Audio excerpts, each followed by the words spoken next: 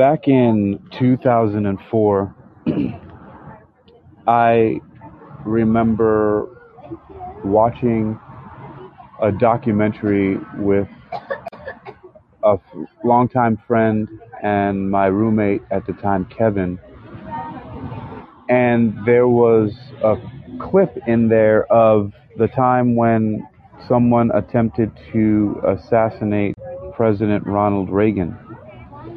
And there was a Secret Serviceman who jumped in front of, or I should say, jumped in between the attacker, the shooter, and President Ronald Reagan in order to shield the president from being hit by a bullet, of course. And he himself, this Secret Service agent, was struck by the bullet somewhere, in his torso, maybe shoulder, arm, chest, I'm not exactly sure. But that's not the real point of this, is that this is like some of the ultimate mind control. One being that this reaction to jump in front of a bullet is not the first reaction that people have when there is a familiar kind of danger. And I mean familiar in the fact that everyone knows gunshots and that guns are dangerous, right? So it's just something that everyone knows. And most people will agree that if they heard gunshots, they would run and cover, or duck and run, or any combination of these, fleeing, or even, freezing reactions, very specifically reactions. And what this Secret Service agent displayed and demonstrated was a response. The ability to respond is different from a reaction. A reaction is unconscious. It's an unconscious behavior. While a response is a subconscious behavior, but it is one that is prefaced by a mediator. So there's always going to be something that stimulates, right? Somebody to do something. There's always going to be a stimulant or right? And so that in this case, it's the firing of a gun, the gunshots. Most people's reaction would be to duck, run, and cover, right? But what you can do is you can put an awareness. There's like a little insert, right? An update to that programming, right? So that if the equation sort of looks like if this, then that, right? So if gunshots, then duck, run, and cover, right? Then in between the if gunshots, right? And then duck, run, and cover, you insert if gunshots, you insert then stay calm, right? And this stay calm command, it doesn't take up time in what people think. As how I'm explaining it in real time. These things that you install are instantaneous, but the point is you can do this with anything, as this Secret Service agent did with the natural response. He trained the natural reaction, I should say, the natural reaction, he trained a response. And so instead of jumping, cowering, and running away like most people did, and maybe should, right? Of course, you don't want to be in the line of fire. He jumped in front of the bullets and got hit by one. Now, this was really intriguing to me because for years I had already been perfecting, mastering, working on my own similar response and control over reactions or redirecting reactions. And it was in something kind of similar where I didn't like seeing how people reacted when they were startled by, for example, a loud noise. You know, going way back in school, I would see also people being pranksters would do things like maybe if someone was taking a nap on their desk, someone would come over and slam on the desk really hard to startle the person away. Or maybe just while the person wasn't looking, you know, slam a book on the floor or on a desk or hit the board or something like that to make a loud noise to startle people. Or something happening outside walking down the street, you know, a car door slams a little too hard, or somebody drops something by accident, or, you know, a bottle breaks, or a garbage truck slams down a dumpster very loudly, or there's a car accident. Any one of those things, and people usually, their reactions are very, they're very uncontrolled reactions of, you know, that are different forms of cowering and, you know, it's, you know, you could say being very jumpy because there's no trained response to these things. See, most people every day don't train, but I've been doing it for a while, and so seeing this Secret Service agent do that was also a confirmation that something I was doing had some other type of application, because I had gotten to the point where no matter what, with the exception of real danger, anytime there were any sudden burst of loud noise or even someone intentionally attempting to prank me, my reaction has always been complete stoicism and calm. And for the most part, within and without, but usually, sometimes there's a reaction inside. But when there's no real danger, I've somehow developed or strengthened a part that allows my intuition to know the difference. And this also has been demonstrated even more recently when there have been several altercations during my work doing security.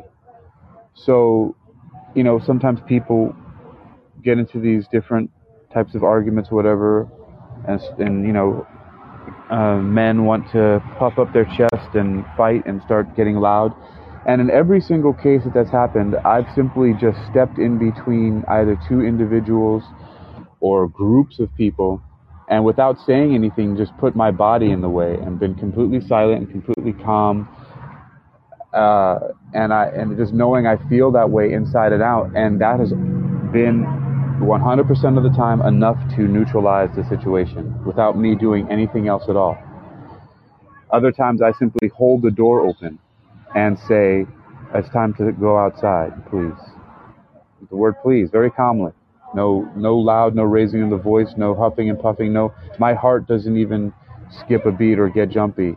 I just move into my response, and there's always 100% compliance, which is fascinating in that work. Now, so the point now to get to is that this is something that we can all practice.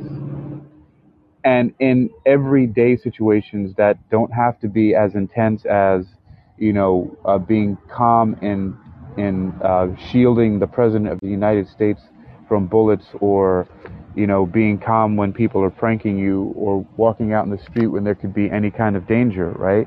It's simply any situation that you get in, you can actually completely have full control control over every single thing that you feel and do, regardless of what's happening, even in extreme situations. But it should be very empowering to know that something like that can handle such extreme situations has the durability to handle your everyday situations where your emotions might get the better of you in a way that stops you from thinking of the best solution and the best options to take. So let's say, for example, you have an ex-significant other who is very persistently, through their behavior, causing you some difficulty, challenges, obstacles, or even distress in your life. Maybe because the two of you may share a common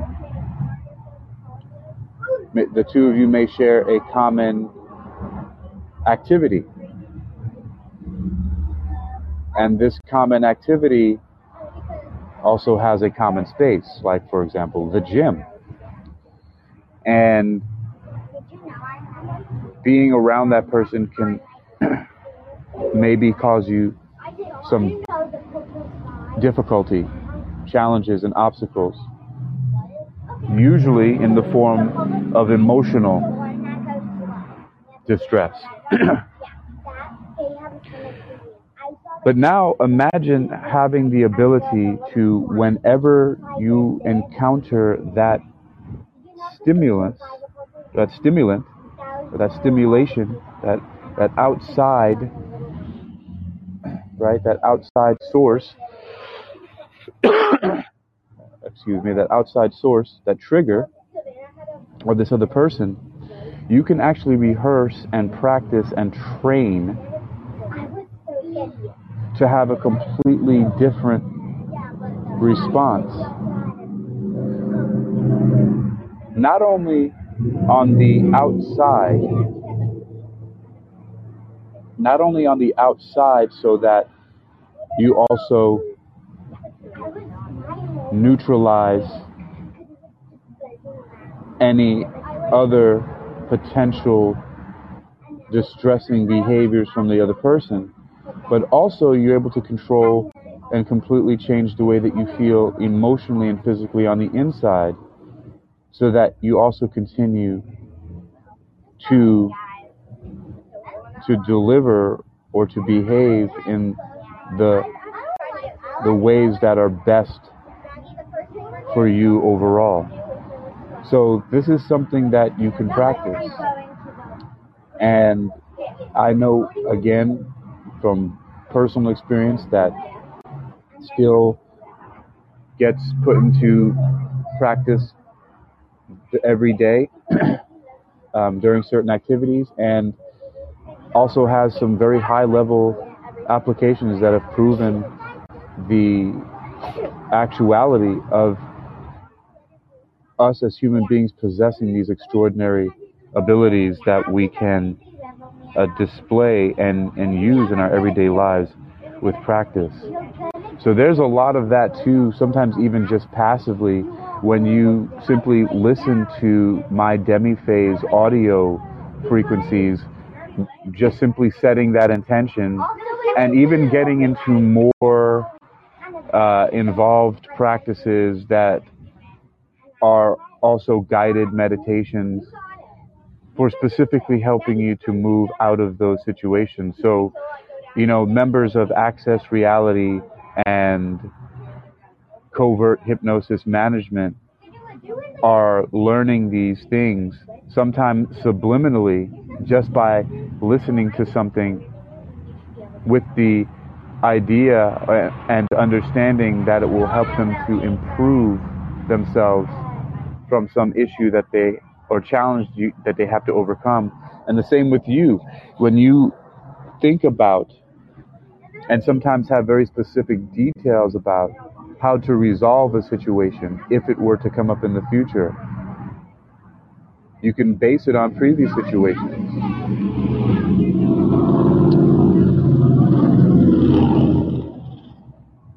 So, for example, if you encountered a person at the gym that was a former significant other, and as a matter of fact is still significant if they're causing you emotional distress, right? So if you encounter this significant other at the gym and it causes you emotional distress, just know that there are things you can do to practice being calm even when that happens. And that is by rehearsing in your mind that same situation that you last had when you encountered that person and you felt that emotional distress, but instead you practice feeling calm during that. Now, again, there are a lot of ways to do that, and I teach all the details about how to do that. As a matter of fact, if you can find it, there's an older program that I talked about in detail called the emotional incubation method and the emotional activation system.